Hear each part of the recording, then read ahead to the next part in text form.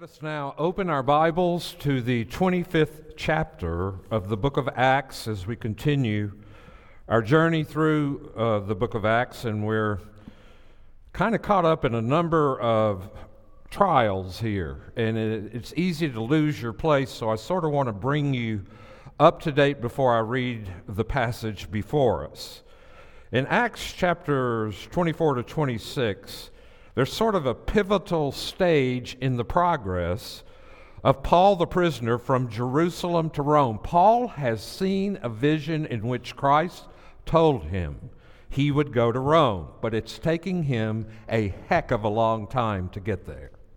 He's already been a prisoner for 2 years at this point, though the prison was not abusive, and he did have access to friends and disciples and encouragers.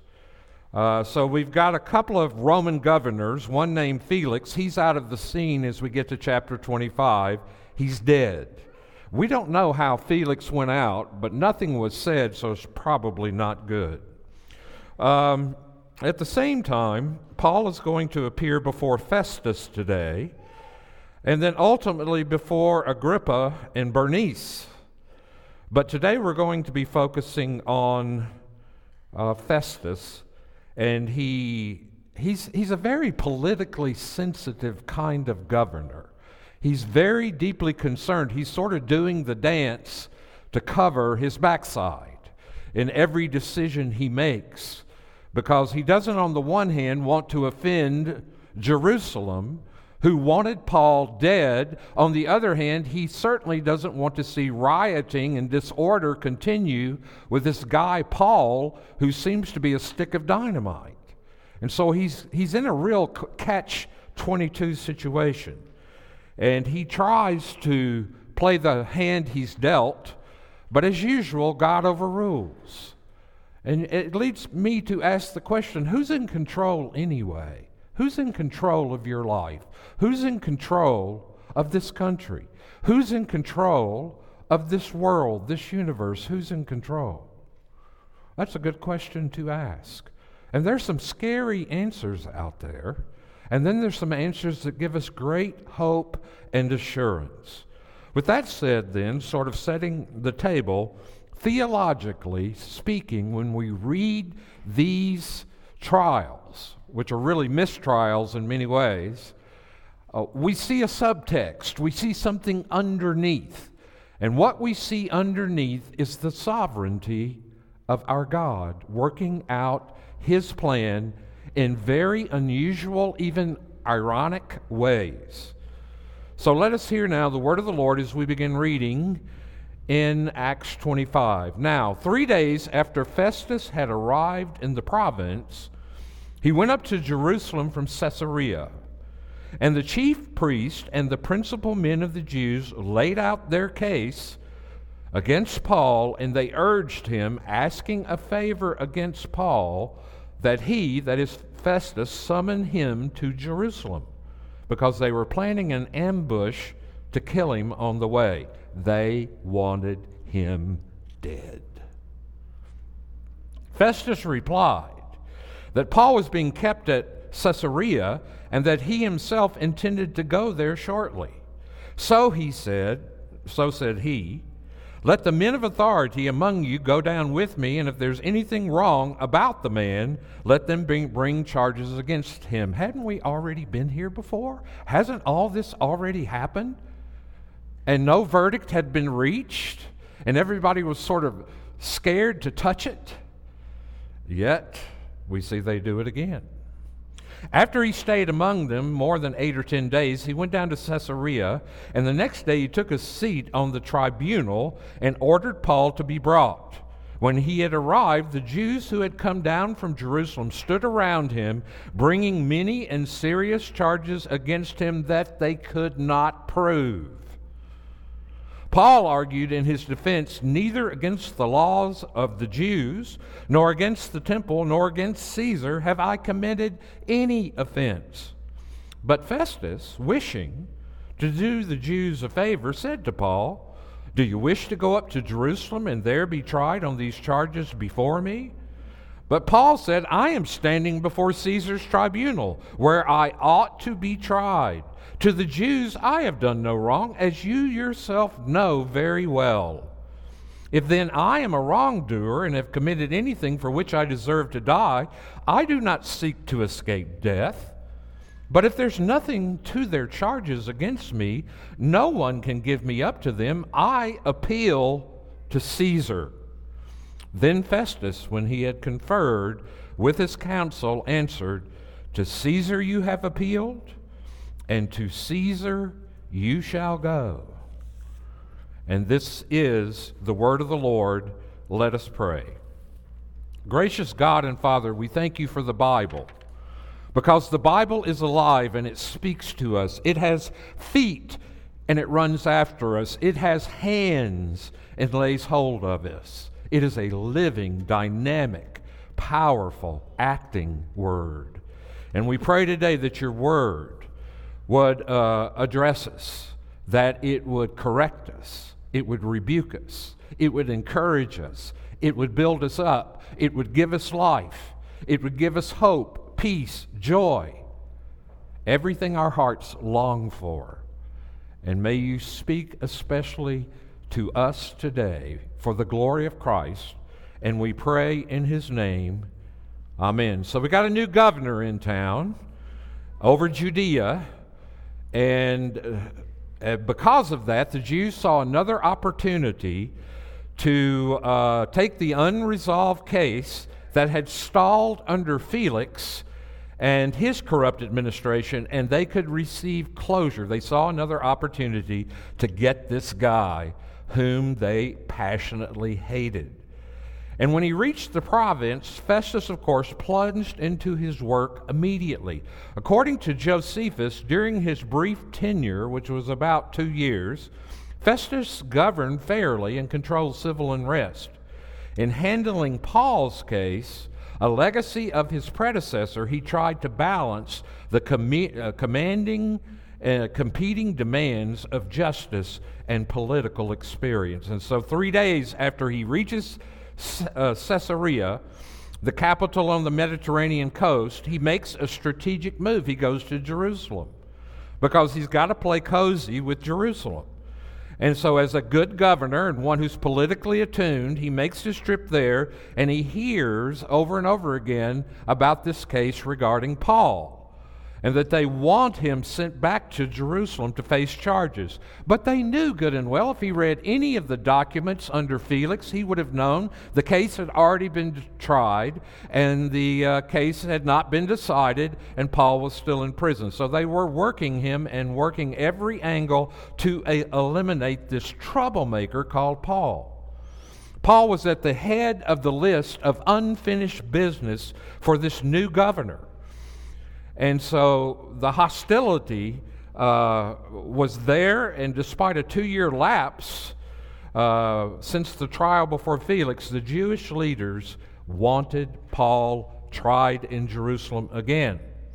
And so they were working every lever to get Festus to do what they wanted him to do, but Festus had a little sensibility about him. He wasn't so easily manipulated.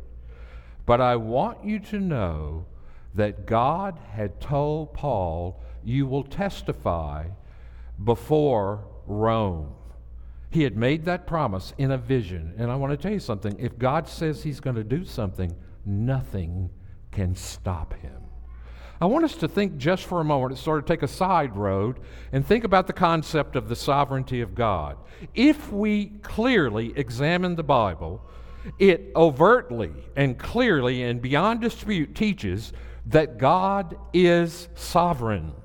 God is a great king, and he rules above all over everything that he has made. He has foreordained everything that comes to pass.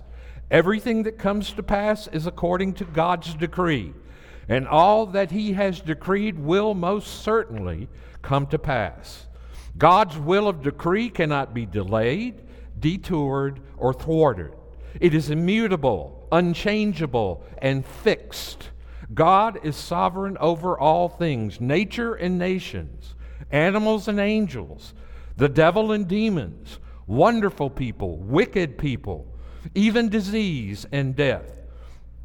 God's love and mercy and grace and justice and wrath are all sovereign and are administered according to his decretive will. To borrow from St. Augustine, the will of God is the necessity of all things. Put another way, what God wills will happen, and what happens is according to God's will. This is what the Bible means by God's will of decree. For example, Ephesians 1:11 clearly teaches God's will of decree. In him we have obtained an inheritance, having been predestined according to the purpose of him who works out all things, listen carefully, according to the counsel of his will. God works out everything. Everything. The big picture, the little details, and all points in between, according to his own wise and good sovereign purposes. Think of Matthew chapter 10, verses 29 and 30. Are not 2 sparrows sold for a penny? And not one of them will fall to the ground apart from your Father, but even the hairs on your head are numbered. God micromanages and meticulously manages our lives. He doesn't merely engage us regarding major issues in our life. He knows the smallest sparrow and the number of hairs on our head, and for some of us, that's not too many. And nothing falls to the ground, either hair on our head or a bird, without his notice in accordance to his sovereign will. You see, the sovereignty of God is just not for the big picture of stuff. God is not an absentee landlord. We're not deists, for heaven's sakes. God oversees his creation. He providentially rules and governs his creation and brings it to his appointed end. And while for us on this side of heaven, it looks to us terribly confusing sometimes. Can't you think that Paul must have wondered, sitting in the prison for 2 years, not being able to go out and do another missionary journey or plant some more churches? Perhaps he wanted to go further east into Asia. Perhaps he wanted to go north. I'm sure he had all kinds of ideas about how God could best use him at this particular time in his life. But where is he? He's sitting in jail for something he didn't do. And the charges, he'd already been tried a couple of times. And he's still sitting there. And I imagine Paul had to think long and hard, wouldn't I be more useful? It's like John Bunyan, who was arrested and served 8 years in prison. And he had such a vibrant ministry in the 17th century. And here he is in prison. And you know what? One of the greatest books ever produced in English literature, Pilgrim's Progress, was written during those 8 years. Paul sits in prison, but we're going to find out that he wrote a lot of letters to churches that we have in our Bible today. And so that God put him there, but I'm sure he must have struggled with that. God's sovereignty is full of irony and stretches the boundaries of our comprehension. For example, in Acts chapter 4, verses 27 and 28, we have already seen, "For truly in this city they were gathered against your holy servant Jesus, whom you anointed, both Herod and Pontius Pilate, along with the Gentiles and the peoples of Israel, to do whatever your hand and your plan had predestined to take place." These people, now this is how God's sovereignty works. It's called the doctrine of concurrence, which means people are free to do whatever they desire and want to do. The only thing they're not free to do is move toward God unless he draws them. But they are free to do what they want to do. And so these people murdered, crucified Jesus because they wanted to, and yet at the same time, these people unwittingly fulfilled the sovereign plan of God, the most heinous act that has ever happened in the universe. Shocking as it may sound, the greatest act of evil ever perpetrated on the first face of the earth was the crucifixion of the incarnate Son of God, but it took place according to God's gracious and predetermined will. It wasn't as if there was some kind of failure in the death of Christ and that God looked over the banister of heaven nervously chewing his nail saying, I really wish they wouldn't do that to my son. No. The offering up of Jesus Christ was God propitiating his own wrath against our sin by placing it on his son. And all these people did it for evil. They did it to crucify him, to finish him, to end him, and all they did was fulfill the will of God. What a glorious God we serve. He's bigger than we know that he is. You should be coming to Sunday school, or you should be watching Sunday school this time around, because Mark Anderson's teaching on the attributes of God. And the more you read them, the more you understand that God is sovereign over all because of who he is. The sovereignty of God is intensely personal. The psalmist says, your eyes saw my unformed substance in your book, were written every one of them, the days that were formed for me, when as yet there were none of these. The psalmist tells us our life unfold, open and close according to God's providence.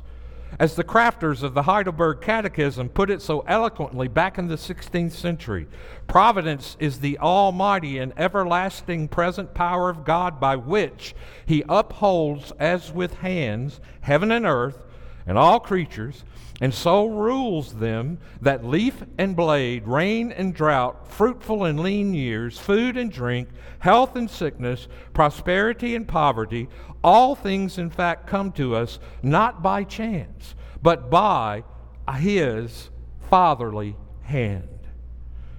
Think about Isaiah, where in chapter 46, verses 9 and 10, he says, remember the former things of old, for I am God, and there is no other. I am God, and there is none like me, declaring the end from the beginning, and from ancient times things not yet done, saying, my counsel shall stand, and I will accomplish all my purpose.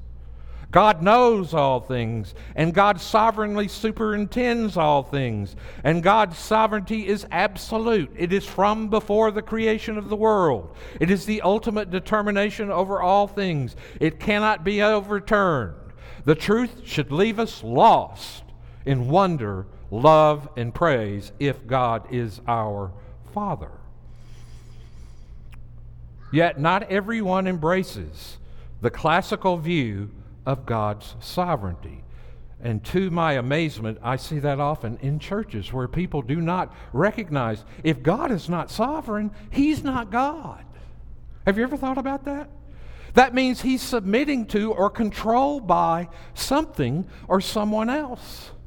And if God is not sovereign, he is not God. If there's one molecule in the universe, one electron, even getting smaller, in the universe that's floating around out from under his control, God is not sovereign, God is not God.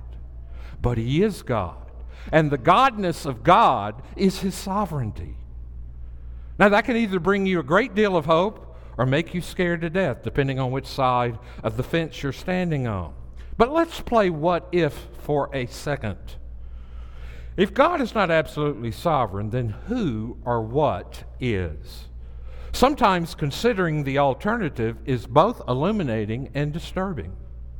What are we left with if we deny this fundamental truth of the Bible? How about something like chance or fate or some variation of demigods, that is, lesser beings emanating from the universe? Everything would be random and capricious with no order or pattern. What are we left with if we deny this bedrock truth? Any talk or destiny or future would be absurd. Life would be a tale told by an idiot full of sound and fury, signifying nothing. That's what nihilism is, which is a very popular postmodern philosophical view that we come from nothing, we're going nowhere when we die. Have the guts to admit, at least, if you believe we came from no one and we're going nowhere to die, then life has absolutely no meaning at all right now. It's absurd. Tale told by an idiot. full of sound and fury. There could be no coherence or meaning in life. Life wouldn't fit together. Prayer would be utter nonsense and a waste of time. Hope would be swallowed up in despair. There would be no purpose in life, no heaven when you die, no reason for your birth, no meaning in between. We would all be nihilist. The problem of evil would be unsolvable. To deny the sovereignty of God is to open up Pandora's box or the proverbial can of worms. If God is not sovereign, God is not God. And if God is not God, then there is no God. And if there is no God, nothing matters. Nothing. Let us eat, drink, and be merry, and join in the Epicurean feast, for tomorrow we may die and go into the nothingness. I've heard celebrities, which, by the way, I think when you listen to them, you lose IQ points. But I have heard celebrities, and I'm being nice when I'm saying that. I love them all in Jesus. But I've heard them interviewed, and they say, well, what's going to happen to you when you die? Well, I'll just go into the nothingness. Excuse me. Does that bring you any comfort? Does that nurture in you any sense of peace or security or help? Now, I don't think truth has to work to be true. I'm not a pragmatist. But by the same token, think about a universe in which there is no God, in which everything is random. Then some of the crises that are being touted today about what's going to happen to the world if we don't get busy doing something are probably more viable. But this world ain't ending. Sorry to use that, I'm from the South. But this world ain't ending until God determines its time. And so, we as believers, however, know something else. We know God is sovereign because the Word of God, the witness of the Spirit, the outworking of His plan in history, as well in our own lives, is true. The truth is as rock-solid comfort in our lives. What are some of the comforts we receive because we know God is sovereign? God's sovereignty is not the impersonal rule of a tyrant king. The God who holds the whole world in His hands, listen carefully, is my Father, who regards me with joy, adores me, and regards me with delight. He's not some impersonal micromanager of the universe. He's my Abba Papa. That's who He is. And He cares about me. He's invested in me. He was willing to deliver His own Son up for us, the perfect, righteous Jesus, and to die for us in order to welcome us into His favor. And so we don't have an impersonal it in the heavens. We have a God who is sovereign and adores us. And since God is sovereign, every moment of our lives is filled full of meaning. And that is the only reason they're filled full of meaning. There are no wasted moments. There is no wasted time. There are no wasted experiences. God is sovereign. You ought to be jumping up and down in here. I ought to have to tell you to calm down and sit down if you're listening to what I'm saying today. Since God is sovereign, every moment of our lives is filled with meaning. Nothing that touches my life is insignificant. We are not left to blind fate or winds of chance. We have an anchor for our souls. We have an immovable rock to stand upon. Life has meaning and coherence because it is the working out in space and time, His eternal, gracious plan. God is sovereign, God has a plan, and believe you me, He's working His plan, and nobody can stop Him. You can take all the power of this world, aim it to where you think God is, and shoot it, and He wouldn't even have to take a fingernail to swat it out of the way. He could cause this place to cease to be by one word out of His mouth. But the good news for us as believers in Jesus Christ is the sovereign God of the universe is my Abba Father. We live with the security in the face of things that we do not understand because we know He does understand and that He has told us over and over He is for us and not against us. That's what I remember the most about my father. My father, I'd go play a baseball game, and I was a pretty good baseball player. I hate to say it, but it's true. I was a pretty good baseball player. I'm not bragging. As Dizzy Dean says, if you can do it, it ain't bragging. And so, I went to bat playing baseball, and I batted 5 times in the ball game. I hit a home run, a triple, a double, a single, and I struck out. When I walked into the house, my dad said, well, you had a decent night, but let me tell you why you struck out. I said, did you see the other 4 things I did? He said, I don't care about that. So let's talk about why you struck out. You know why you struck out? Because you hit a home run the last time up, and you were jerking your head out looking for the ball to go over the fence. And he just kept on and on. But I tell you something, I could take it from my daddy because I knew my daddy was not against me. I knew my daddy was for me. I always knew he was for me.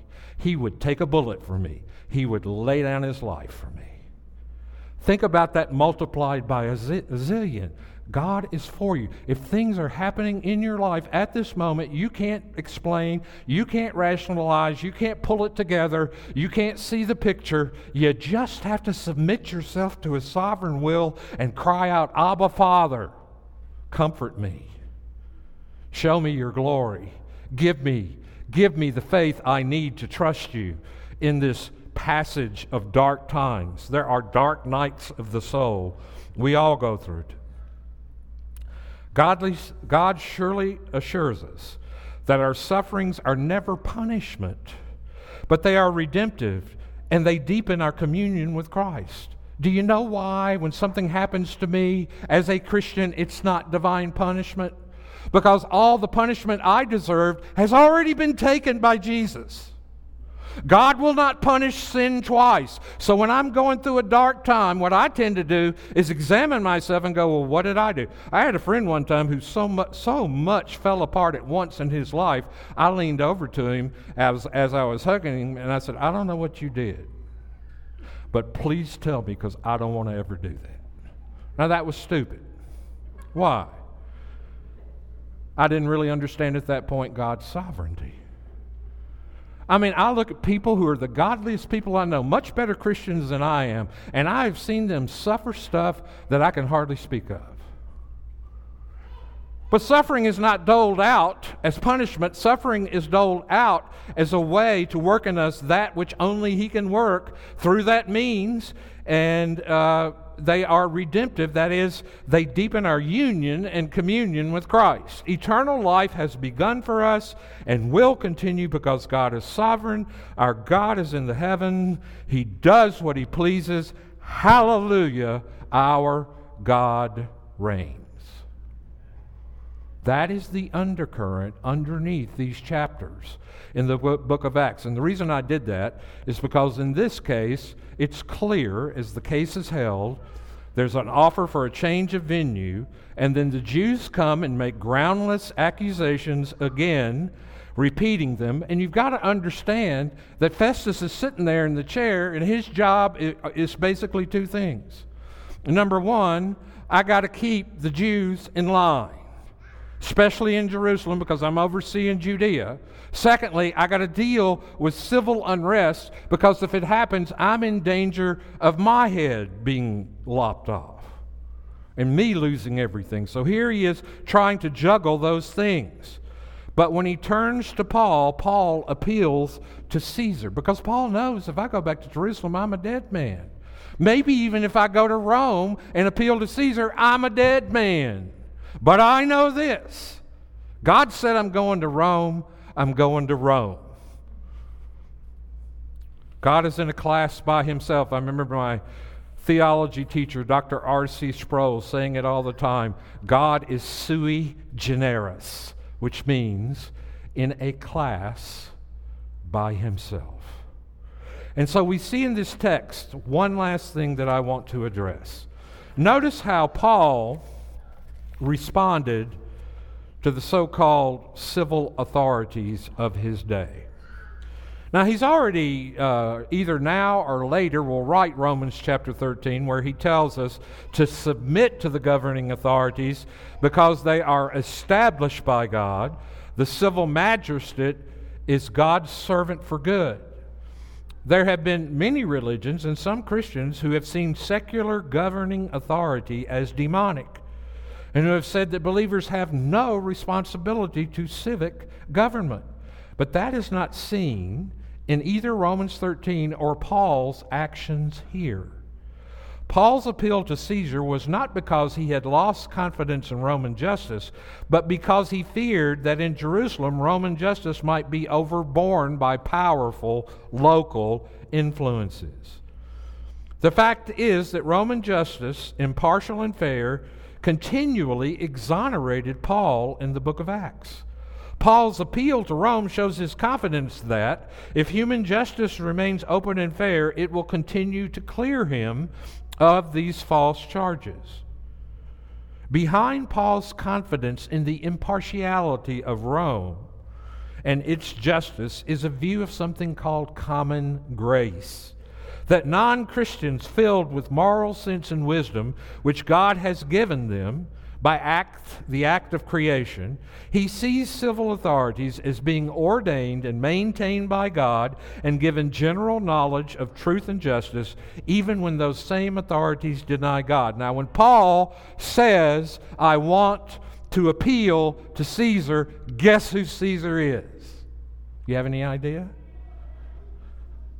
The guy who fiddled when Rome was burning?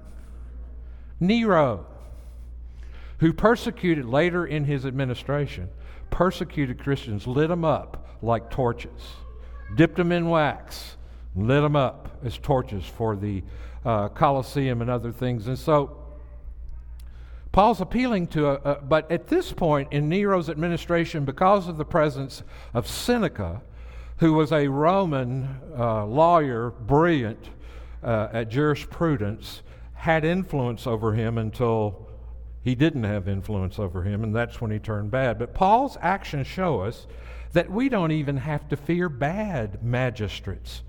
God uses very unchristian rulers as instruments of his purposes. See, he's sovereign. God calls Cyrus, a pagan king, his servant in Isaiah. Paul writes in the same way about Caesar, who at that time was Nero. But look at what happened in Acts 25. Festus is a conciliatory but weak man who's playing politics.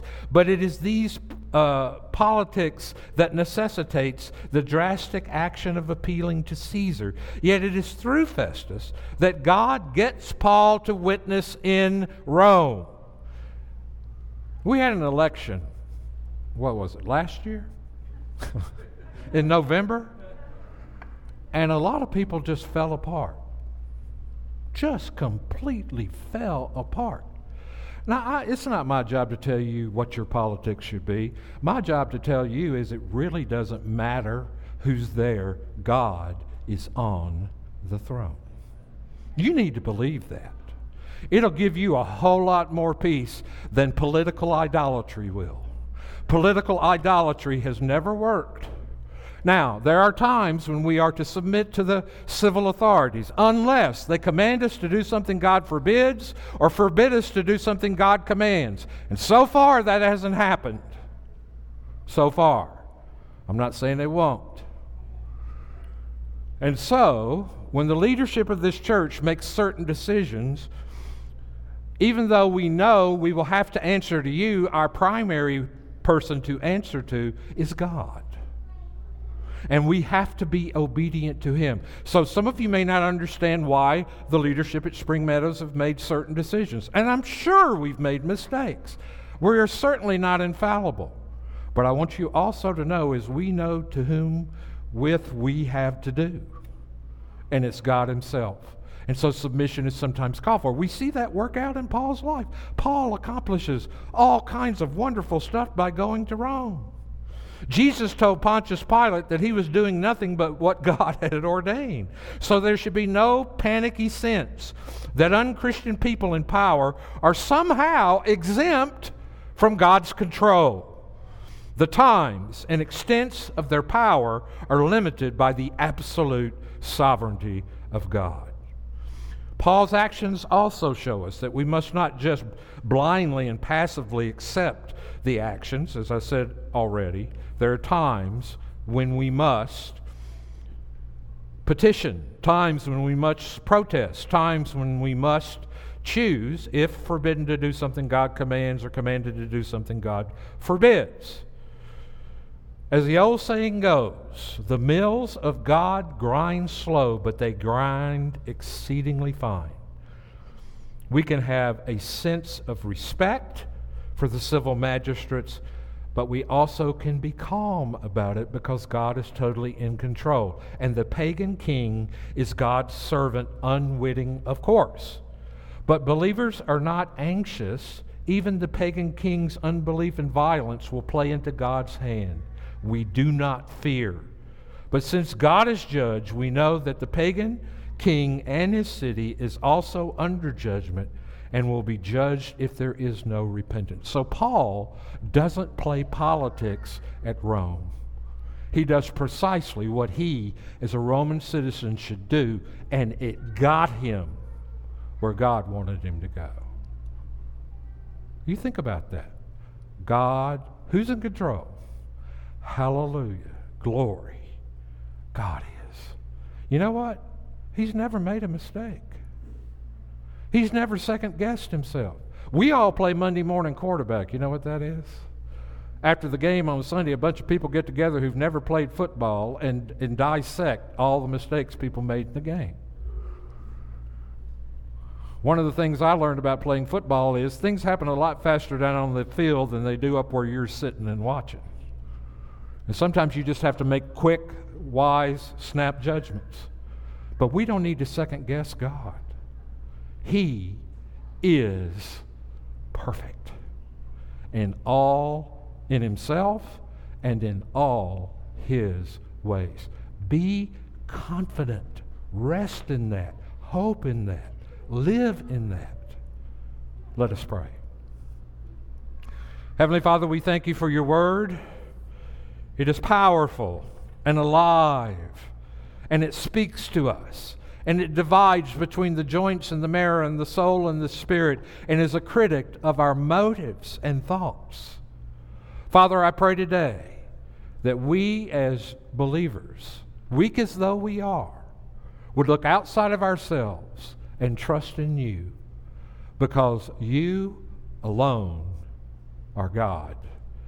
And it gives me the ability to lay my head on the pillow at night and sleep, because you got the whole world in your hands. This we pray in Christ's name.